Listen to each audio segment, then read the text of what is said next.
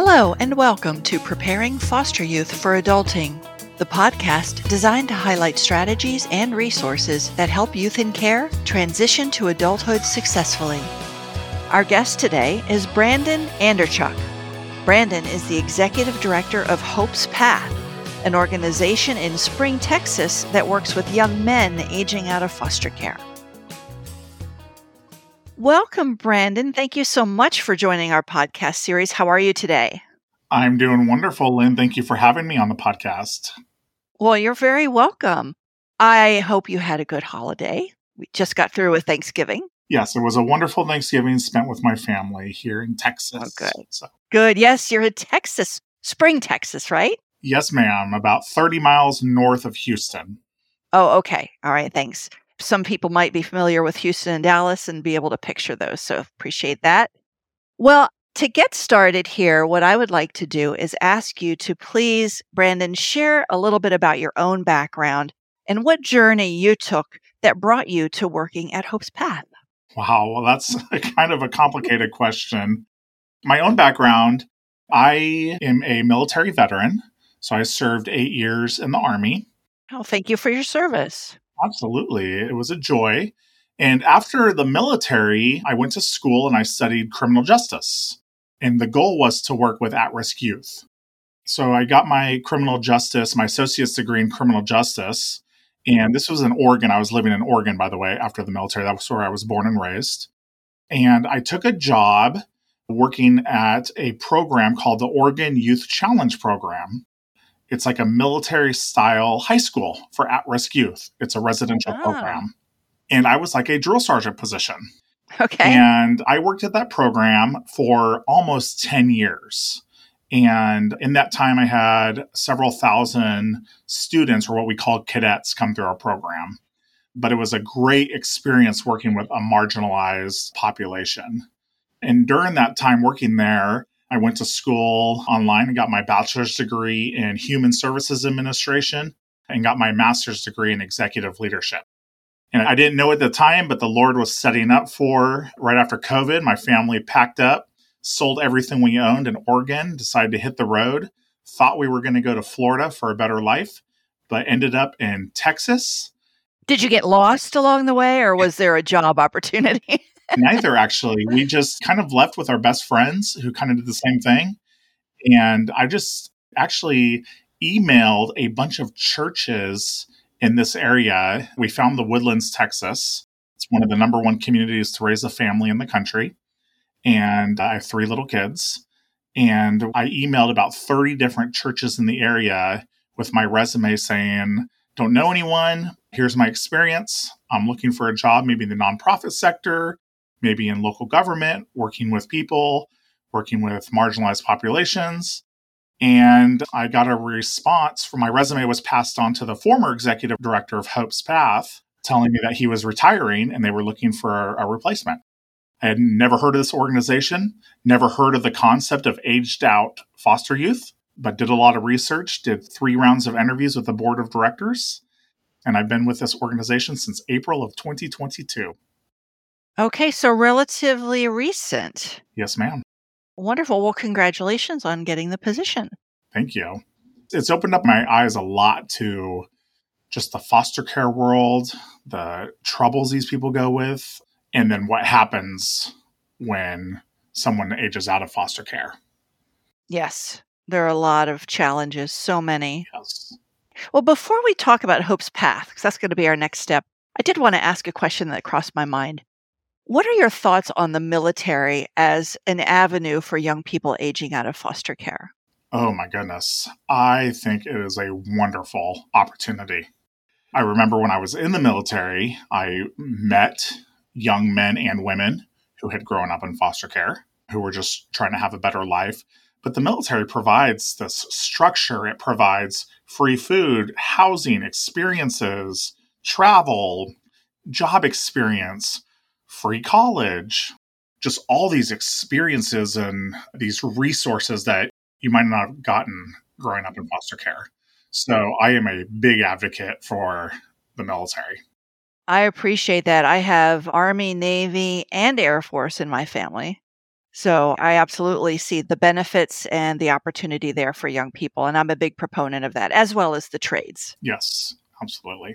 Not that college isn't great. College is great. It's a wonderful, as far as statistically goes, your salary and what you're going to be earning over your lifetime. College is a fantastic way to go. But you know what? It's not necessarily the right path for everybody. No, it's not. And I agree with you. College is great. It's a wonderful opportunity. And maybe it comes later on in life. For me, college wasn't something right out of high school. It was later on. And, there is nothing wrong with going into the military or going into a trade and exploring what you want to do. Yeah, exactly. Yeah, I always found it very interesting that you expect young people without any life experience to choose their degree, spend 4 years earning it.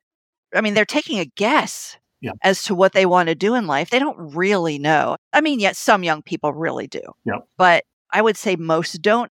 I wonder how many people out there are not working in the area that they got their degree in. Oh, yeah. How do you know? How can you know without some life experience? Yep. Well, I think of my wife, she went to Clemson University at 18 years old and got her bachelor's degree in parks and recreation tourism management. She did wedding planning for a couple years, but that's not what she was passionate about. She thought she would like it. Fast forward later, she ended up getting her master's degree in teaching, and now she's a teacher. You just never know what life is going to throw at you and what direction you're going to go in. Exactly. So maybe for young people, maybe potential advice would be consider either going into the military. It's not a lifetime commitment. I think depending on the branch, it might be 3 years at a time or so. Mm-hmm. Then get some life experience or a trade, like right out of high school, go into a trade, earn money, right? Yes. Don't go into the debt that college is going to put you in. Figure out what you want to do and then pursue college if that indeed is the avenue that you think is right for you. I think to me that makes so much sense. Yes. But anyway. And that's something we can talk a little bit later about Hope's Path as part of our workforce development program. Okay. Is that, we help our young men at Hope's Path. Maybe some of them are college bound. A lot of them aren't. But figuring out, what do you want to do career-wise? Where can we help you gain those skills? Is it at a trade school? Is it an apprenticeship?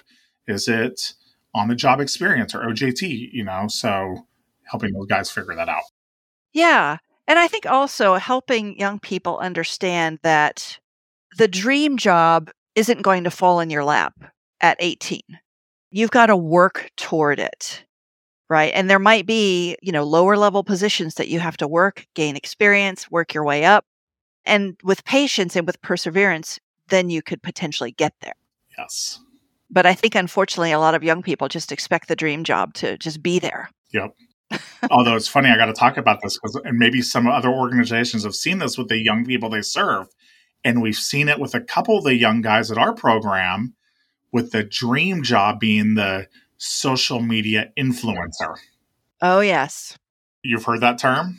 Oh, yes. I know that. It's the huge percentage of young people. That's their goal. Yes. And we have one of the services we provide is case management services. And we have our program director helps these guys does weekly case management services. And we've had a couple young guys come through that's their life ambition, is being a social media influencer. And that's how they're going to make their riches. And he's like, oh, hold up. Let's take steps for practical employment. Mm-hmm. Exactly. Well, it's my niece. I mean, not in foster care, but my niece wanted to be on Broadway. Mm-hmm. And we had similar conversations with her as, that's great. You've got a great voice. I think it's something you should pursue. Let's discuss a backup plan. Yes. Because, that was before COVID too. And now she wants to be on stage, but she's primarily looking at a music business degree where she's doing a lot of like editing and things like that to potentially get her foot in the door in something. So it's just something that young people need to realize is a lot of these things are great, getting in the NFL or the NBA, Mm-hmm. right? They're great goals to have and certainly work toward them, but have a backup plan or a parallel plan. Yes, absolutely. All right. Well, you're right. We could continue talking about this, but I want to hear about Hope's Path. You've already alluded to something that you do. So let's just dive in. What is your mission and what's your structure? How big are you? How many staff? All of that good stuff. Yeah, good question. So Hope's Path, we are a faith-based nonprofit organization, or what we say a Christ-centered organization. We provide a place of healing for young men ages 18 to 28 who have aged out of the foster care system and or are homeless. So our primary residents are aged out, but if we have a young man who's homeless and maybe didn't technically grow up in foster care, we're not going to necessarily deny them from our program. Okay. But we provide a place of healing in a Christ-centered home for these young adults to gain skills for successful independent living. We have a 10,000 square foot home, a 10-bedroom house, like we already said, in Spring, Texas, where these young men live. We're a small staff. There's 3 of us. Myself as the executive director. We have Catherine, who's our business administrator, does our books, our front desk, kind of all those, my assistant, those kind of tasks. And then Ted is our program director, and he does our admissions. He has his master in social work. And so he provides individualized case management for every young man that comes through the door as well. And so the 3 of us work together. And right now we have 6 young men in the house. At capacity, we can serve 10 at one time. So we do have openings. It's important at Hope's Path. In the past, it's been set up where there was roommates in the rooms so they could double up, but we've changed that structure a little bit to where every young man gets their own room. And I can go into that a little bit later, why we do that. We offer a workforce development program. So unless a young man is in high school, which are like right now, one of our residents is a senior in high school, it's expected that these guys work or go to college. So sitting around all day is not an option. Because again, our bottom line and our mission is to set them up for successful independent living. So the average stay here at Hope's Path is anywhere from 1.5 to 3 years. Each young man is on their individual growth track. The 18-year-old is going to be in a little bit different goals than like a 25-year-old would be to gain those skills. But we work with about 30 different organizations for job placement, the local community college, WorkFaith, a faith-based organization for job training, resume writing. We just have all kinds of partners that help these guys to seek employment, to interview practicing, and to find jobs. And then we do weekly life skills classes. So we have headed up by one of our board directors. Every Thursday night, we have a team of teachers that come in, sometimes up to like a half a dozen of them that rotate. And they teach anything from leadership classes to character development to we have guest speakers like the Houston Police Department, fitness gurus, people that have an incredible life story of resilience come in, and that's a program requirement. On Tuesday nights, we have our financial literacy program. We have a gal that comes in and teaches the basics of budgeting based off Dave Ramsey's Financial Peace University. So these guys get the basics of writing a budget, saving money, and then the more senior guys, they get into investing money and how that works. Very important. Very important. And then we always tell people one of the unique aspects of Hope's Path that sets us apart from other programs is, with the exception of high school students, like I said, every young guy is expected to work. The young men in our program pay rent. They pay rent to be here. And rent is $350 a month. We got that number because if you were to rent a room in a house in our zip code, it would be about $700 a month. So we just cut that in half. The cool thing, Lynn, is upon successful completion of our program, and these guys are ready to move on, and we don't mean successful independent living like they need to go get their own place, but like whether it's with a roommate or just ready to move on to be on their own from here. Once they're ready to move on, we work out a payment plan where they get all their money that they paid in rent, they get back. And on average, over the years that we've been in existence, that averages out between $8,000 and $10,000. Do you give it to them in a lump sum, or you set a payment plan that maybe they get it on a kind of a regular basis? We've done both. It's each man, it kind of depends on where they're at. Okay. And how we work it out. And if they leave on unfavorable terms, meaning they got discharged from the program for violating our drug and alcohol policy, or they just up and left or whatever, and they know this coming in, by the way, then all the money that they've paid into becomes a donation to Hope's Path because they were just using us as a rental. Okay. Wow. They know for them it's an incentive to work the program and really better their lives. Absolutely. That's a big motivation. Yep. And then our Ted, our program director, and services don't just stop at, once we say goodbye.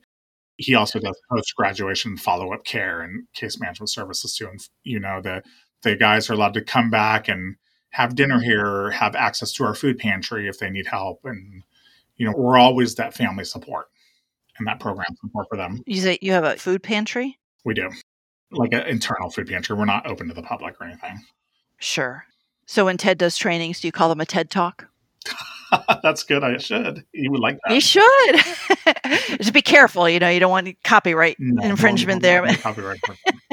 Wow, this is amazing. All right. So you've probably heard me say, so we specifically serve young men. Yes. So that's our focus. Why did you choose young men versus young women? The chairman of our board, his name is Brian, and he's a pastor at a local church here in the area.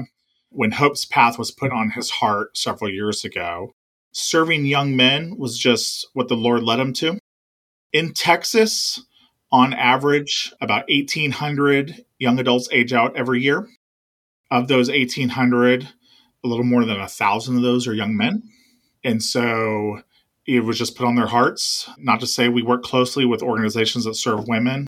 And a lot of people say, well, is Hope's Path going to go towards girls or young ladies? We don't know yet. The Lord has not given us a clear answer. Right now, it's just we support and we resource with other organizations that serve young ladies right now. Yeah, I think that there are interesting statistics out there about young men and the challenges they face aging out of foster care. I know that one of at least college specific, you typically hear the statistic that about 3% of young people who go to college actually graduate. That's typically the percentage that is shared. Well, when you look at the long-term evaluation of young people aging out, I think it turns out to be about 1% is young men, and I think it's closer to like 6 or 7% are young women. So more of that percentage averaged are young women who are succeeding and graduating than young men for whatever reasons, right? Different reasons behind that. Wow. But I just feel like the young men may have their different challenges, but maybe greater challenges. Yeah. I know the young women have their own challenges. The pregnancy rate of young ladies coming out of foster care is very high. Which creates a whole, other set of issues and challenges for them. Yes. But I don't know if in your research, if you've come across anything in particular around that. No, yeah, we just know that especially young men in fatherlessness too. And we could talk about that too. And yeah. Well, it's a cycle that keeps repeating itself. Yep. With the fatherlessness. And if you have a chance to work with young men and try to instill in them the importance of having a father, I mean, really, look at the statistics. They don't lie. That young people, boys and girls, that have a father in the home do much better in their lives than those who don't. Yep. One thing we've been really working hard to do too in our life skills classes is for a while, and it's a cultural thing at Hope's Path as well, the team of teachers was primarily men, and men investing in these young men and teaching these young men, which is great, and teaching these young men how to be successful men. But one thing we've done at Hope's Path as well is recently we've grown our board of directors from 5 men to 5 men and 3 women. And we've been including a lot more women in our life skills classes as well as teachers, because we also want to teach these young guys how to have a positive relationship, a healthy relationship with women. Sure. And not in a romantic way, obviously. Right. But in a healthy way, Well, you want that as well, Yeah. when they get one, but I know what you mean. Yep. And a lot of these women too are married and talk about what they want and like what they expect from their husbands and what a good marriage relationship looks like, what they expect from their husbands as fathers. And it's good for these young guys to hear this from both men and women. And so it's been awesome to see that kind of cultural change on our side. I love hearing that because it's not just teaching young people how to cook, how to balance a checkbook. All of that is very important. But the relationship side of it, That's the one key factor that helps young people succeed in life. Yep. Having a supportive adult in their life during the transition years, but truly throughout life, being able to have healthy relationships is so, so important. Yep. And you hit the nail on the head. That's one thing at Hope's Path. One thing we don't have are large statistical numbers that some food banks have. We can't say we've graduated 5,000 young men and we've done this and we've done that. We have great numbers for us, but we're relational based, not transactional based here at Hope's Path. For us, a win would be a young man developing a relationship with his mentor, going to church and getting baptized. That's a huge win because that's a relational component. Right. You know? Actually, that brought me to a question that I wanted to ask you. You said you're faith-based or Christ-centered. Yes. Is there an expectation that the young men you work with have the same beliefs? How does that work? So that's a really good question. No. We make it very clear from the get-go that when a young man applies for a program that we are a Christ-centered organization. Some of the young guys will be like, well, sir, I don't believe in God, or I don't believe in Jesus, or you guys are going to force religion down we hear that a lot. You're going to force religion down my throat. No. But what we are going to do, we are going to pray for you. We are going to incorporate Bible verses and scripture are going to be incorporated in our life skills classes. They're going to open up in prayer. We do ask every young man, and I didn't even say this at the beginning, I should have. We call our residents, by the way, we call them interns. Oh, okay. Because they're interning to better their lives. So each of our interns has a primary mentor and then secondary mentors. So we call them their board of directors. But we do require their primary mentors to believe in Jesus and have a relationship with Jesus, just to plant those seeds. And then the idea, Lynn, is that we're just planting seeds and that fruit will be born from it. Okay. So to answer your question, no, not all our guys believe in Jesus, but we've seen a lot of guys come to know Jesus through our program or start to ask questions. Yeah. Like, well, maybe there is a God. And even that exploration. Yes. Is important, right? Yeah. Try to figure out, from not believing to, well, let me think about it. Yeah. What beliefs are out there? We have a young man in our program that's from a reservation in Montana. And needless to say, he did not grow up in a Christian home or believing in Jesus and was pretty resistant to it when he got to Hope's Path. But now that he's been here a little over 2 years, he is engaging in prayer now in life skills classes, even reading scripture with the life skills teachers. Okay. Pretty powerful. Well, I was going to ask how you find your youth.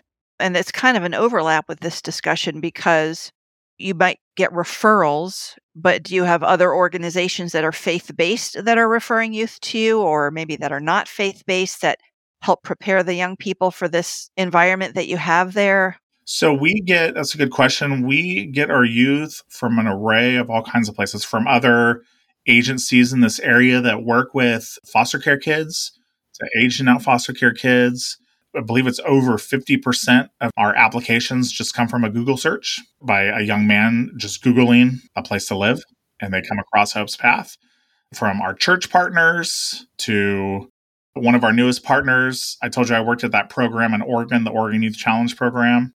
We recently partnered with the Texas Challenge Academy, which is the sister program, the program I worked for. And so we actually have one of their former graduates as one of our interns now. Ted is also our recruiter. And we just work really hard to get our word out there. And so we just get a lot of referrals from many different agencies. That's great.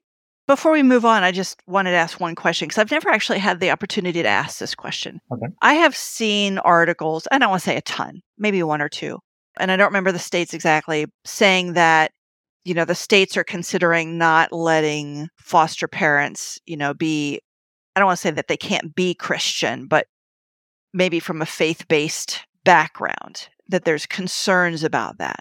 How do you respond to people who might have concerns about a faith-based organization working with young people? I would tell them that there's no other way. I mean, the Bible calls us to take care of the orphans and the widowers. And that's what biblically we're doing what the Bible calls us to do. And Lynn, I think it's important to note too that Hope's Path, we are 100% funded by individual donors and churches and businesses. We take no money from the federal or state government. Oh, okay. For that reason, because we are not willing to lose or have to put the faith aspect aside to receive funds. We're not willing to separate church and state. Well, that's probably absolutely the best approach for the type of organization that you have. Yes. Then you don't get caught up in the politics. Yeah, exactly. Yeah. But as sisters, I have not read yet where they're asking foster parents not to be faith. That doesn't surprise me, but I have not. I think I've only come across like one or two articles coming across my feed about it. And unfortunately, I can't think of the states right now, but I think I don't know that there are any laws about it, but I think there are conversations about it. Yeah. And so reporters are starting to, maybe put this out there. Okay. I mean, it's not surprising in the world we live in. I think there's absolutely a place for it, right? Does every organization have to be faith-based? No, of course not. Yeah. But I do believe there's a place for it. Yep. And again, it's not so much that you're proselytizing, but you're exposing young people to the faith. Yes. So that they at least have awareness about it, and then they can make their own choices. Yep. All right, wonderful. So let me ask this. You had said earlier that every young person, every young man gets their own room. Mm-hmm. And that's been a change for you. And you were going to go into why that is. Let's wrap back around to that and talk about why you made that decision. Yeah, let's talk about that. So if anybody knows anything about foster care, they probably know that, and it's no exception to our young men that we serve here, a lot of people who grew up in foster care, it's a situation where they're in a room with a lot of bunk beds, maybe several other foster care kids in a bunk bed room. And we did not want to do that. We wanted to give these young men their own space, their privacy, their own autonomy, and give them something to be proud of. And so in the past, Hope's Path was set up to have 14 residents, the way the rooms were set up. But we changed it around to go down to 10. But that was important to us. It also prevents drama, so to speak. If you put the wrong people together or roommate situations. And plus, these guys are, like I said, they pay rent to be here. And so we give them their own space. But a lot of it had to do, again, with that, just the trauma from being in a foster care system of multiple bunk beds in a room, can be triggered. Yeah, that's very institutional. Yep. In its feel. And when I came here, there weren't any bunk beds in any rooms, but there were like 4 rooms set up with 2 beds in them. So we just got rid of that and went to every room, had its own room. Yeah, yeah.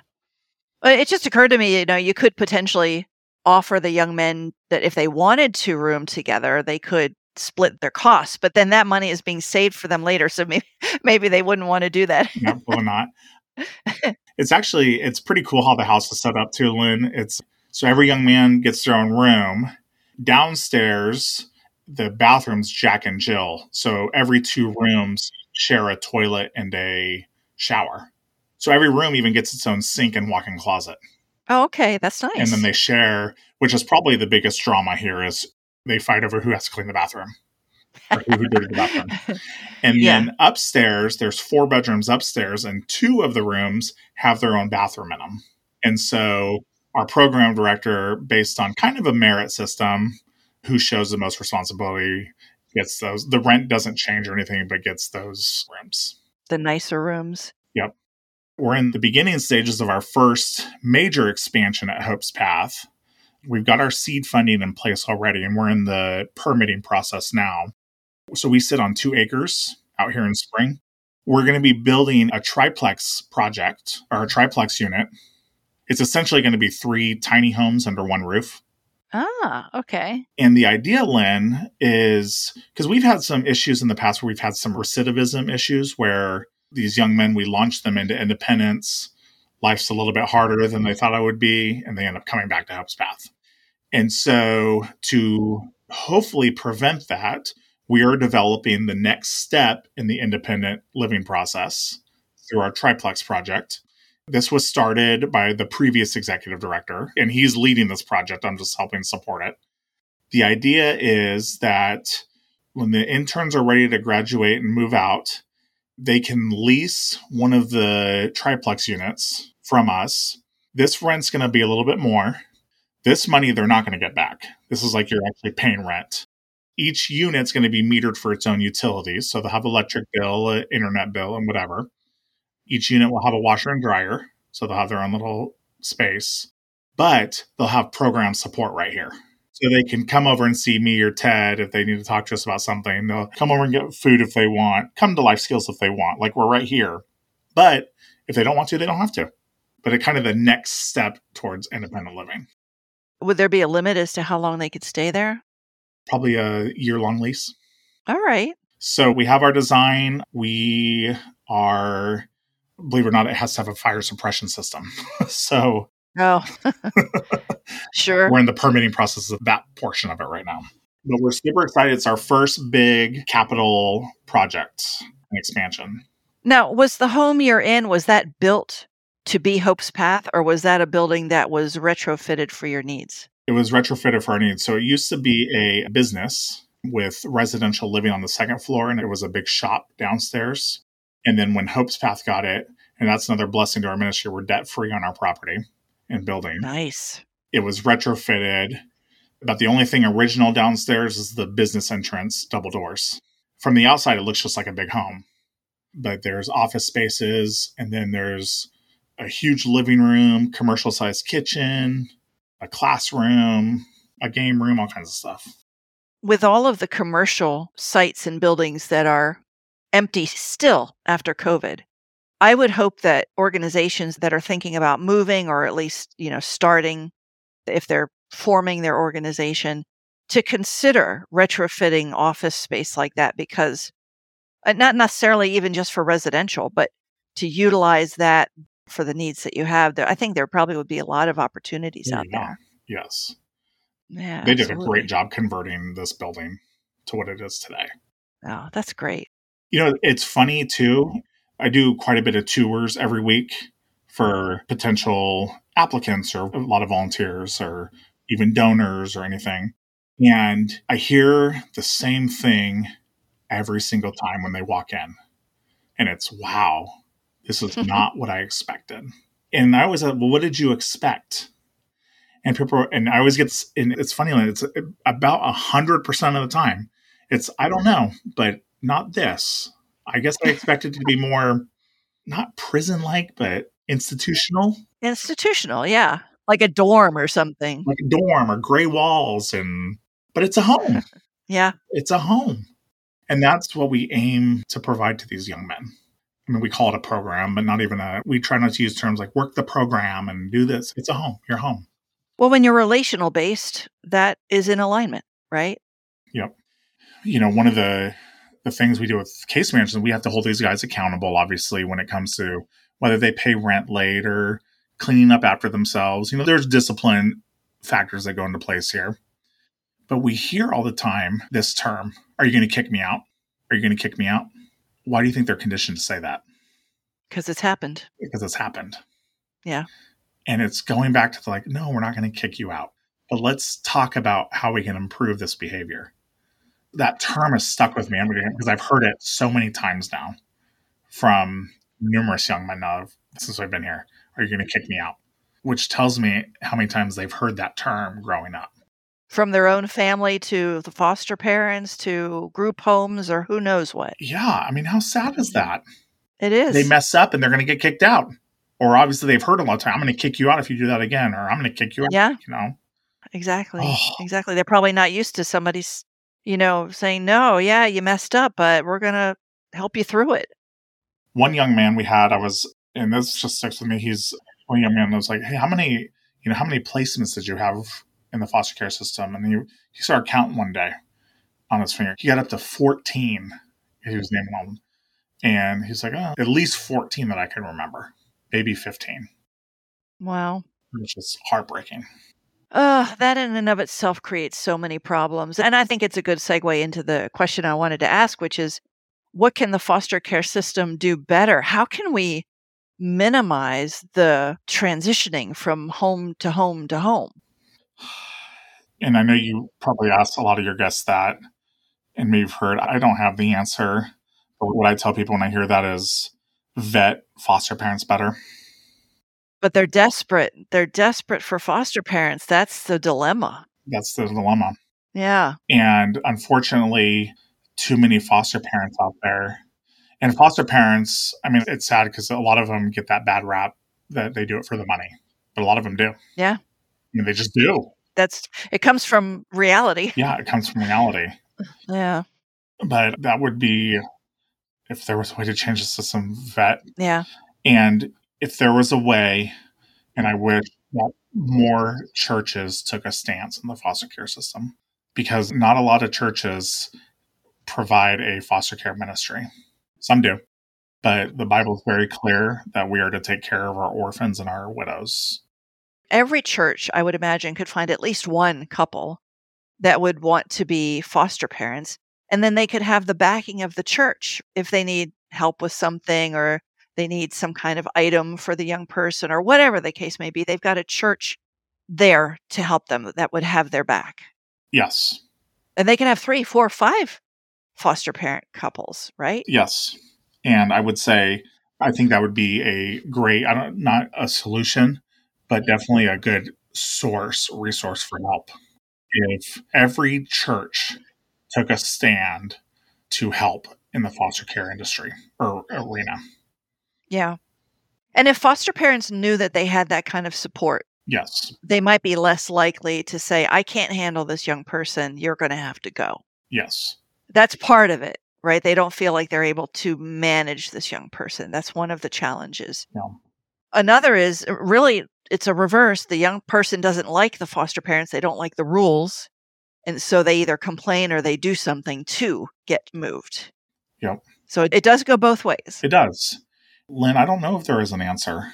For me, it would be more churches getting involved and vetting foster parents better so you could minimize the best you could the ones who are doing it just for the money. Yeah. Is paying foster parents more a possible avenue for being able to get better foster parents? Like, the NFL, you pay more, you get the better quarterback. Yeah. Maybe not the NFL. That's a bad example, but NBA. Yeah. I don't know if that's the answer either. I've heard people raise that as a possible solution. I'm not sure if that is the answer, but I don't think so. no. If I can share something personal with you and my exposure to it, I have 2 daughters that are essentially from the foster care system. We adopted them when they were a newborn and 2. We could not have imagined getting paid to keep them. We would have kept them forever, never getting paid a dime because we loved them so much, So money was never a thing. So it's a matter, I guess, of sourcing from the right places. And finding the right people. And finding the right people. And churches is certainly one of those areas where you have people who really want to lead good lives and to help others. Yes. And then if you just go further upstream, there's a lot of families that want to adopt out there. So if you go even further upstream to when the babies are born that are going to end up in the foster care system, if they could be adopted out beforehand, to prevent them even going in the system. Well, making the adoption process easier, less expensive. Yes. All of that would help. Yes. But really, it's the older youth that have the bigger problems. And to your numbers from earlier, I would imagine, even though it's tough to find homes, adopted homes for teenagers, it's probably a little easier to find adopted homes for teenage girls than teenage boys just because of presumptions that are made. Yes. I don't have the stats for that. I'm just making a guess. No, it is, And I think of one of the young guys that we've had in the past. We got him near his 18th birthday because he turned 18. His foster family didn't want him anymore. The benefits ran out. You have an empty bed. You need another foster youth to continue that. I don't know how you prevent that. Could you offer more money? They would gladly take more money, but it's not the right hearts.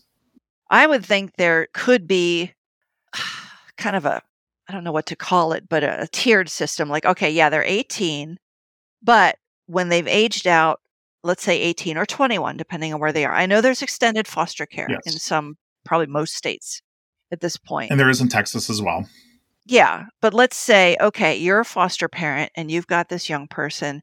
If you keep that young person past 18, we'll give you a little extra money for a few years, right? Till they're, 25? So if you keep that young person, you'll get a little extra money, which would motivate people to keep their homes open for these young people who need to have a little extra time to get their own life in order and ready to be independent. Maybe, but I think there's a lot of nonprofits too that work further upstream. We're Hope South, we're downstream. Yeah. We're way downstream at this point. I'm curious, what do your upstream? I guess at AOI, you probably don't work with a lot of upstream No, not really. people, We have organizations that bridge, high school with young people who have aged out, but I think most of them are after they've aged out. Well, partly because of the expectations if you're working with young people still in the foster care system. There are extra hoops that you have to go through. Yeah. But I would also say, I agree with you too, making the adoption process easier. Even with foster care, I mean, how many stories do we hear too of where you foster, but they go back to their bio family, then there's issues, and they go back in the foster care system, and it's just a repetitive cycle. Yeah. I mean, there's so many challenges, and I don't like to just point fingers and blame. I like to focus on solutions. It's just, it all takes money. It all takes, investment of time to test the solution. I wish California usually is pretty motivated to try new things for foster kids. I know that at least in one place in California, they're paying the kids a monthly amount. Okay. I can't remember the phrase for it, but at any rate, to help them transition, they're giving them a certain amount of money that is supposedly supposed to supplement their own income to help them get by. Yeah. So I don't know, California or Michigan or one of those states, just to take these ideas and just, be a test case, try them out in a city and see how it goes. And hopefully it would spread.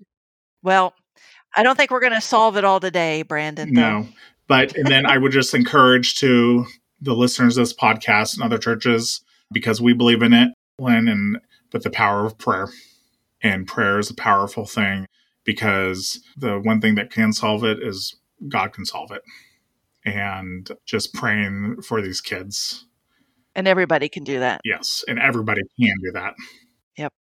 All right. Well, I think that's an excellent place to end. But before we actually end our conversation, I would like to give you an opportunity to share your contact information. What is your website address, and how could people get in touch with you if they wanted to?